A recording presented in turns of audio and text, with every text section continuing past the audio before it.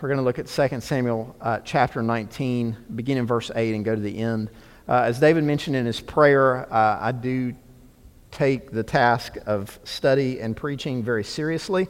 I do appreciate the church's grace and kindness to me to give me opportunity to study and pray and prepare, which I think is beneficial to the church and at the heart of the work of a pastor. So thank you. I don't take it lightly. 2 Samuel chapter 19, beginning in verse 8. Then the king arose and took his seat in the gate, and the people were told, "Behold, the king is sitting in the gate." And all the people came before the king. This is a time of betrayal. It's been a time of civil war in Israel, where Absalom, David's own son, betrayed him, became essentially a leader, and led many people in Israel against David, who was God's ordained, anointed, chosen king. And here we see Absalom's been defeated. And if you think of a story arc where there's building conflict, and then there's a climax and resolution, we've had the climax has come, Absalom's been killed, and now the resolution is David is back to doing what a king should do. He's back in the gate. He's sitting with the leaders of the people in the gate, conversing with the people and making decisions. So that's some of the background that will lead us into the next section. Now, Israel had fled every man to his own home. That's essentially after they'd been defeated in battle. From the account, most of the people were following Absalom. David had a seemingly small contingent with him who were loyal to him. And essentially, after Absalom's defeated, this group that were following Absalom disperse, and it's like they flee. Verse 9. And all the people were arguing throughout all the tribes of Israel, saying, "The king delivered us from the hand of our enemies and saved us from the hand of the Philistines, and now he has fled out of the land from Absalom. But Absalom, who we anointed over us, is dead in battle. Now therefore, why do you say nothing about bringing the king back?" That's what this section's about. It's about the king coming back. David returning to the place that God had appointed for him, the king of Israel. And notice the people are talking about this, and there's tension here. So this is a context of tension. It's a context of anxiety. There's a lot of uncertainty in the air, and essentially they say some good and right things about King David. He delivered us from our enemies, from the hand of the Philistines. And keep in mind, for years and years and years, Israel lived under the boot of the Philistines. I mean, that's where you find them at the end of the book of Judges and then 1 Samuel. I mean, they are subject to the Philistines. They're the slaves of the Philistines. They're the vassals of the Philistines. And God uses David to bring them out from under that and essentially kind of bring them into a golden era as far as their history has gone. And they recount that. David delivered us. He saved us from the Philistines. Then he fled, but this other guy, Absalom, that we anointed, is dead. And now, therefore, is no one saying anything about bringing the king back. And some of the anxieties, well, what's going to happen when the king comes back? Right? The king is a man of war. The king historically has not always been favorable to his enemies. In fact, he's been known to wipe his enemies out in the past. So there's a lot of tension in the air. If you read Shakespeare's Hamlet, which you should sometime, it's a hard read, but wow. Hamlet is one of the odd things about the story is it's hard to figure out who the bad guys are, because almost like everybody's a bad guy in that story. But there is one guy who's the really, really bad guy, and he's the king. And in that story, the king, I believe his name's Claudius, and he became king by killing his brother, allegedly. Poisoned his brother, and now he's taken the previous king's wife.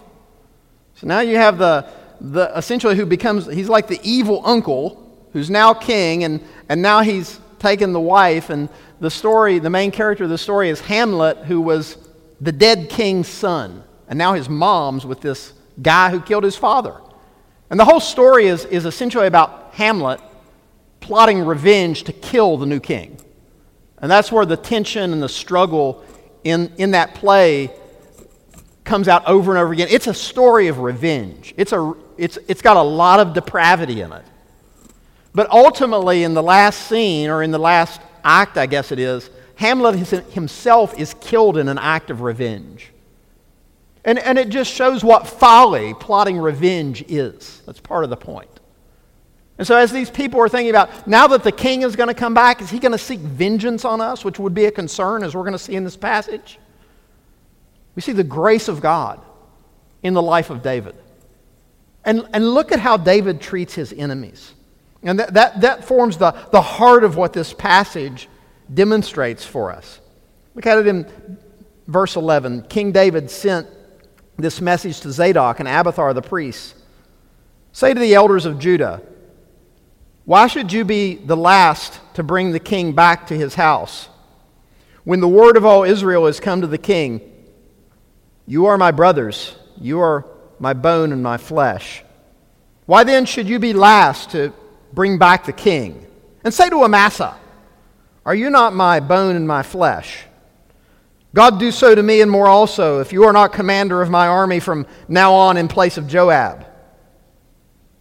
And he swayed the heart of all the men of Judah as one man, so that they sent word to the king, return, both you and all your servants. So the king came back to the Jordan, and Judah came to Gilgal to meet the king and to bring the king over the Jordan. What I think you see here in this section, as there's this mounting tension and these questions about what the king's going to do, is you just see here an example, I believe, of David's wisdom in his leadership. There's some wise strategic action that David takes place. David knows about this sentiment about why aren't we talking about bringing the king back? Again, he's been sitting in the gate. He's been interacting with other leaders. He knows about this sentiment that we read about in verses 8 through 10. And notice what he says. Say to the elders of Judah, why should you be last to bring the king back to his house when the word of all Israel has come to the king? David knows about this desire to see the king return. But notice the strategic wisdom in David's choices here. He sends the message to Zadok and Abiathar the priests, and their mission is to go to the elders of Judah. Again, this is significant because priests in that day and time, especially the high priest, has instant credibility. He's essentially the main guy who represents Israel before God. So I think you just see a master stroke of diplomacy here and wisdom here. David takes the initiative, and he uses wise diplomacy in sending the priests to bring this message. These are men, Zadok and Abiathar, who demand honor and demand respect. And notice who he sends them to. The elders of Judah. You remember Israel has these different tribes. One of them is Judah. That's the tribe David comes from. So that's why all this language you see here of, bone and flesh. They're family. They're family. It's also important that he goes to the elders of Judah because it was the elders of Judah who evidently initiated Absalom's rebellion, or at least aided him. When David first became king, and when he first started ruling, he ruled for 7 years in the city of Hebron, which is a city essentially controlled by Judah. So for 7 years and 6 months, David rules in Hebron, and then he moves to Jerusalem and rules over all of Israel. Well, when Absalom plotted his conspiracy and his treachery, guess where he went? He went to Hebron, the place where David was originally crowned king. And evidently, Absalom, who again is of the tribe of Judah, initiated his treachery by being anointed by the people, the elders of Judah. That's probably one of the reasons why David starts with them. And then again, you see grace already starting to come forth in this message to Amasa. Now, Amasa was the guy who Absalom had appointed as leader over his army. So this is the guy from the tribe of Judah. Absalom appointed Amasa to lead the armies against David and his men. And what is David? So David's got to deal with this. What's the king going to do about Amasa? He's been a traitor. He's led Israelites to kill other Israelites. What's David going to do? Well, look at the message David says. I'll make him captain of the guard. I'll make him the leader of the army. Don't worry about him. He will take care of him. So he uses some wise diplomacy here. And some, you already start to see the grace. But now when David fled from Jerusalem, you essentially saw this lineup of people mourning and wailing for the king who was fleeing. But now that the elders of Judah are bringing David back and they meet him at the Jordan, where essentially where he's at now is a little north of Jerusalem and across the Jordan River. The elders of Judah come up to meet him. The word spreads he's going to cross the Jordan and come back to Jerusalem. When he's about to cross the river, the elders of Judah meet him there. And now there's this whole host of people. There's this massive reception that is going to meet David as he re-enters the land to go to Jerusalem. So there's this expectation now of people that there's going to be reconciliation in Israel. And because of the grace David offers these people, it's going to come about. So pick it up in verse 16. And we're going to see a whole cast of characters who we've met before come to David seeking forgiveness. This is an amazing scene. This is an amazing scene. Verse 16. And Shimei, the son of Gera, the Benjaminite, from Bahurim, hurried to come down with the men of Judah to meet King David. And with him were 1,000 men from Benjamin and Ziba, the servant of the house of Saul, with his 15 sons and his 20 servants, rushed down to the Jordan before the king. And they crossed the ford to bring over the king's household and to do his pleasure. And Shimei, the son of Gera, fell down before the king as he was about to cross the Jordan, and said to the king, "Let not my lord hold me guilty, or remember how your servant did wrong on the day my lord the king left Jerusalem. Do not let the king take it to heart, for your servant knows that I have sinned. Therefore, behold, I have come this day, the first of all the house of Joseph, to come down and meet my lord the king." Abishai the son of Zeruiah answered, "Shall not Shimei be put to death for this, because he cursed the Lord's anointed?" But David said, "What have I to do with you, you sons of Zeruiah, that you should this day be an adversary to me? Shall anyone be put to death in Israel this day? For I do not know, for do I not know that I am this day king over Israel?" And the king said to Shimei, "You shall not die." And the king gave him his oath. Now Shimei we met earlier when David was fleeing from Jerusalem.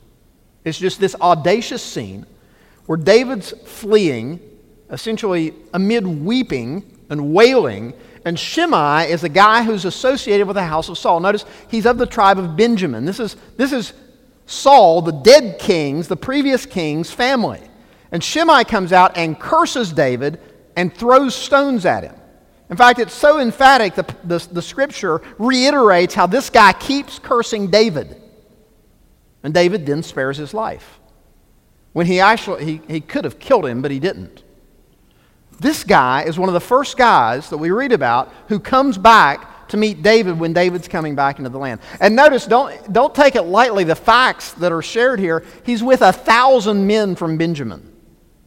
He's got a large contingent with him. Essentially, he's seemingly representing this tribe of Benjamin. And he comes and what does he do? He says, "I've sinned." And he's on his knees before David. He's contrite. He's contrite. One of David's closest friends and advisors and loyal soldiers says, "Let's kill him." And incidentally, the case can be made that under the law, he's guilty of a capital crime. He's cursed the king. You can make a case from the Old Testament law, he should have the death penalty right now. But what does David do? He offers forgiveness. It's an audacious forgiveness. David is again, he knows he's the king. He's back in power. He has, I believe, a biblical right to kill this man and doesn't do it. Rather, he offers him forgiveness. Again, quite different than the story of Hamlet. Quite different from worldly kings. What you see David doing here is he's forgiving previous enemies. Amasa. And now this villain, Shimei. He's characterized by forgiveness. But there's more. There's also Ziba. Ziba, who I believe, if you read between the lines, I think Ziba is a liar and a cheat. And essentially just trying to take advantage of the situation. We'll talk more about him in a minute. He also comes with several servants and his 15 sons, obviously a man of significance in the tribe of Benjamin, and there's forgiveness. Forgiveness all around from the betrayed king. Now you think about being a human and being put in a place of that kind of power, having the opportunity to carry out revenge, and he does the opposite. He forgives. He forgives. Then there's Mephibosheth. Look at verse 24. And Mephibosheth, the son of Saul, came down to meet the king. He had neither taken care of his feet, nor trimmed his beard, nor washed his clothes, from the day the king departed until the day he came back in safety. Now think about it. This is a significant amount of time. When it says that he hasn't taken care of his feet, it means he has not cut his toenails. He is in a gross state. Furthermore, he's not washed his clothes. He's not shaved. He looks worse probably than any homeless person you've ever seen, which is a strong evidence to show you he's been mourning David's absence. That's what this is a sign of. He's making it obvious to everyone around him. He's sad that the king has been deposed. Look what happens in verse 25. When he came to Jerusalem to meet the king said to him, "Why did you not go with me, Mephibosheth?" He answered, "My lord, O king, my servant deceived me. For your servant said to him, I will saddle a donkey for myself, that I may ride on it and go with the king, for your servant is lame. He has slandered your servant to my lord the king, but my lord the king is like the angel of God. Do therefore what seems good to you. For all my father's house were but men doomed to death before my lord the king. But you set your servant among those who eat at your table. What further right have I, then, to cry to the king?" And the king said to him, "Why speak any more further of your affairs? I have decided, you and Ziba shall divide the land." And Mephibosheth said to the king, "Oh, let him take it all, since my lord the king has come home safely." And if you go back and read the account, essentially Mephibosheth's servant Ziba betrayed Mephibosheth to get in good with the king when the king was on the run. Well, why then does David allow Ziba to have half the profit? Because Ziba does help the king. Ziba does help him and provide for him while he's in exile. There's a lot of, again, it's a tangled web they weave. But essentially, I think this vindicates Mephibosheth, the lame man who, again, was doomed, but David showed him grace earlier, and David now shows him grace again. And he shows Ziba grace. Ziba, who's now, I think, proven to be a villain, David offers forgiveness. Well, obviously, life is full of complicated relationships, isn't it? 2 Samuel is full of complicated relationships. Part of our relationships with people is being wounded, being betrayed. And what should we do as Christians? We should offer forgiveness. That's the biblical teaching. There's times when people wrong us and they didn't even know they wronged us. Oftentimes, I think, or sometimes at least, they didn't mean to. Obviously, there's times when it's planned and intentional and belligerent and wicked and depraved. David prays in one place, Psalm 19, "Acquit me of my hidden faults." There is a reality that we all have unintentional sins in our life. But the point here is, look at David's example of forgiveness. And these relational wounds are painful. Listen to Colossians 3, 12 to 14 and what it says about forgiveness. Colossians 3:12, "Put on then as God's chosen ones, holy and beloved, compassion, kindness, humility, meekness, and patience." All of those interrelational words. "Bearing with one another, and if one has a complaint against another, forgiving each other, as the Lord has forgiven you, so you also must forgive." There's the Christian ethic. You must forgive. And this is just the teaching of the Lord and the Word of God. We must forgive. You see it here in an example. And again, you think about what David's been through. Here's a bonus verse, verse 14. And above all these, put on love, which binds everything together in perfect harmony. Perfect harmony sounds pretty good, doesn't it? Well, you can't control other people, but you're called to forgive. And if we're going to be faithful Christians and obedient to the Lord, we must forgive. We must forgive. And it's good for your soul anyway. You don't want to bear these animosities. Against that, there are real grievances and severe wounds that people have to bear and deal with.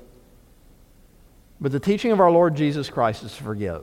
The teaching of the Scripture is forgive as you were forgiven. You think Paul gives us a good example of this in 2 Timothy 4. So the last chapter Paul the Apostle writes. It's a really painful chapter. Listen to what he says in 2 Timothy 4:11. Luke alone is with me. Get Mark and bring him with you, for he is very useful to me for ministry. This is Paul writing the last letter to Timothy, his friend and understudy, and he wants to see Mark before he dies. Paul knows he's about to die. Bring Mark with you. Well, one of the things that's recorded in the book of Acts is, I believe it was the first missionary journey, Paul and Barnabas and Mark. And Mark, for, I believe it's an unexplained reason, quits, apparently. Or at least returns home, or we just don't know the details. What we do know is, on the next journey when they're about to send out, Paul refuses to take Mark along. Don't know all the details of that. And this is where there's not a small dissension that arises between Paul and Barnabas. Paul the Apostle, Barnabas the son of encouragement, divide. Incidentally, it's the last time you read about Barnabas in the book of Acts. And so you're left with this really situation that's sad and tragic and divisive, and it's over this guy Mark, who Paul has this grievance against, a grievance so strong that Paul refuses to go on a missionary journey with him.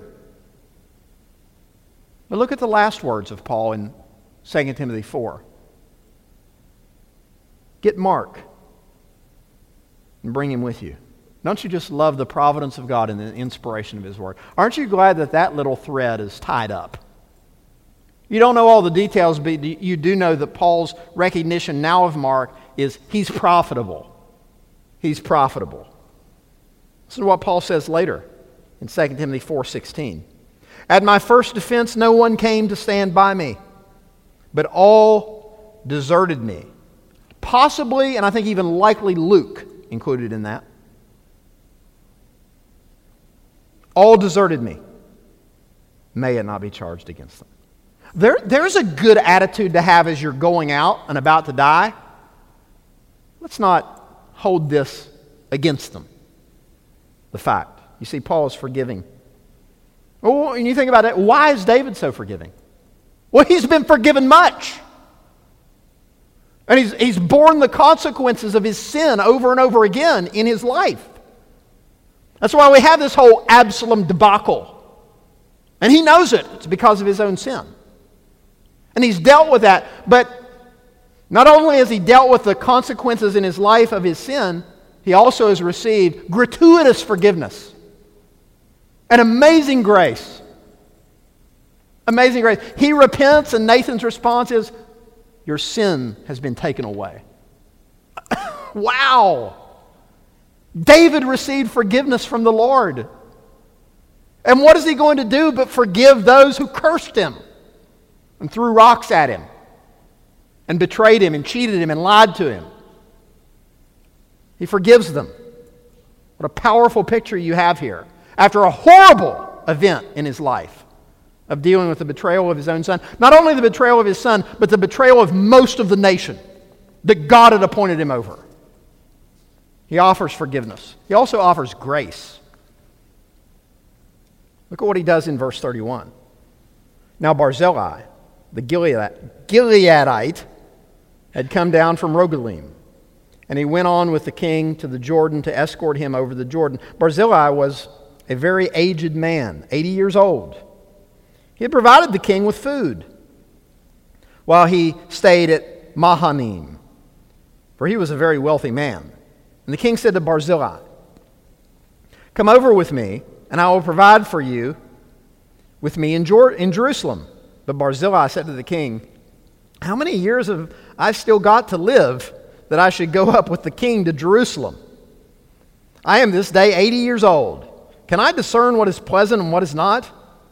Can your servant taste what he eats or what he drinks? Can I still listen to the voice of singing men and singing women? Why then should your servant be an added burden to my lord the king? Your servant will go a little way over the Jordan with the king. Why should the king repay me with such a reward?" Notice the humility there. Notice the repetition of the king. The author of 2 Samuel wants to make real clear who the king is. It's David. And this guy recognizes it. Verse 37, "Please let your servant return that I may die in my own city, near the grave of my father and my mother. But here is your servant, Chimham. Let him go over with my lord the king and do for him whatever seems good to you." One of the fun things about the Bible is it provides you good ideas for baby names. Chimham. Not one you hear very often. You could call him Chim. Sorry, I couldn't resist. Verse 38. "And the king answered, Chimham shall go over with me, and I will do for him whatever seems good to you. And all that you desire of me I will do for you." Then all the people went over the Jordan, and the king went over, and the king kissed Barzillai and blessed him, and he returned to his own home. The king went on to Gilgal, and Chimham went on with him. All the people of Judah and also half the people of Israel brought the king on his way. You see, David rewards those who remain loyal to him. What a virtue that is, to be loyal. Essentially, this guy, Barzillai, the old man, is offered a place in the king's court. This is a pretty good gig. I mean, this is good in every imaginable way. He doesn't accept it. He doesn't accept it. But again, you see the grace of David emphasized. Incidentally, about Chimham, he's only mentioned one other place in Scripture. It's in Jeremiah 41, but I think it gives you an echo of what happened here. And this would be a few hundred years later. Look at what Jeremiah 41:17 says. "And they went and stayed at Gereth Chimham, near Bethlehem," intending to go to Egypt. The significance of that is there is a place named Chimham near Bethlehem, which, again, remember, is the city of David. This is where David's from. Near David is this city named Chimham. Why is it named that? Well, to have a place, a city, a town named for you was quite an honor. So you see, David here honors this son of Barzillai. And in fact, whenever David dies, Chimham's not mentioned, but in David's instructions to Solomon, part of his instructions are, allow the sons of Barzillai to sit at your table. So you see just grace on top of grace extended to this guy that showed kindness to him. That's all good stuff, isn't it? It's not like Hamlet. It's way better. Well, that's not where it ends, though. Check this out. Verse 41. "Then all the men of Israel came to the king and said to the king, Why have our brothers, the men of Judah, stolen you away and brought the king and his household over the Jordan and all David's men with him? All the men of Judah answered the men of Israel, Because the king is our close relative. Why then are you angry over this matter? Have we eaten it all at the king's expense, or has he given us any gift?" And the men of Israel answered the men of Judah, "We have 10 shares in the king and in David also. We have more than you. Why then did you despise us? Were we not the first to speak of bringing back our king? But the words of the men of Judah were fiercer than the words of the men of Israel." This is abiding strife. This should be a time of celebration. It's the return of the king. By the way, it was initiated by their idea. But what do you have here? What do you have here? You have a cesspool of depravity, of people arguing over it. I think we'll just take that next time, and that can be good enough for its own sermon. So let's just review tonight. Simple facts. See David's wisdom in a difficult context. I think the focus here, the bulk of the passage, the gratuitous forgiveness David offers those who curse him, who throw rocks at him. As Christians, let's pray for God's help to forgive. Let's determine to forgive. Bearing those wounds, those relational wounds, and being unforgiving is not good for our souls, let alone contrary to the way God would have us live. We need to strive to agree quickly with our accuser, like Jesus teaches us. We need to strive to be at peace with all men, especially those of the household of faith. Again, we can't control what other people do or how they react, but we should strive for peace. And we should forgive. And in fact, you know what? It might be useful, it might be helpful, it might be sanctifying, both to you and to others, if you took the initiation of saying, you know, this wounded me, but by the grace of God, I've forgiven you. That could help restore a relationship.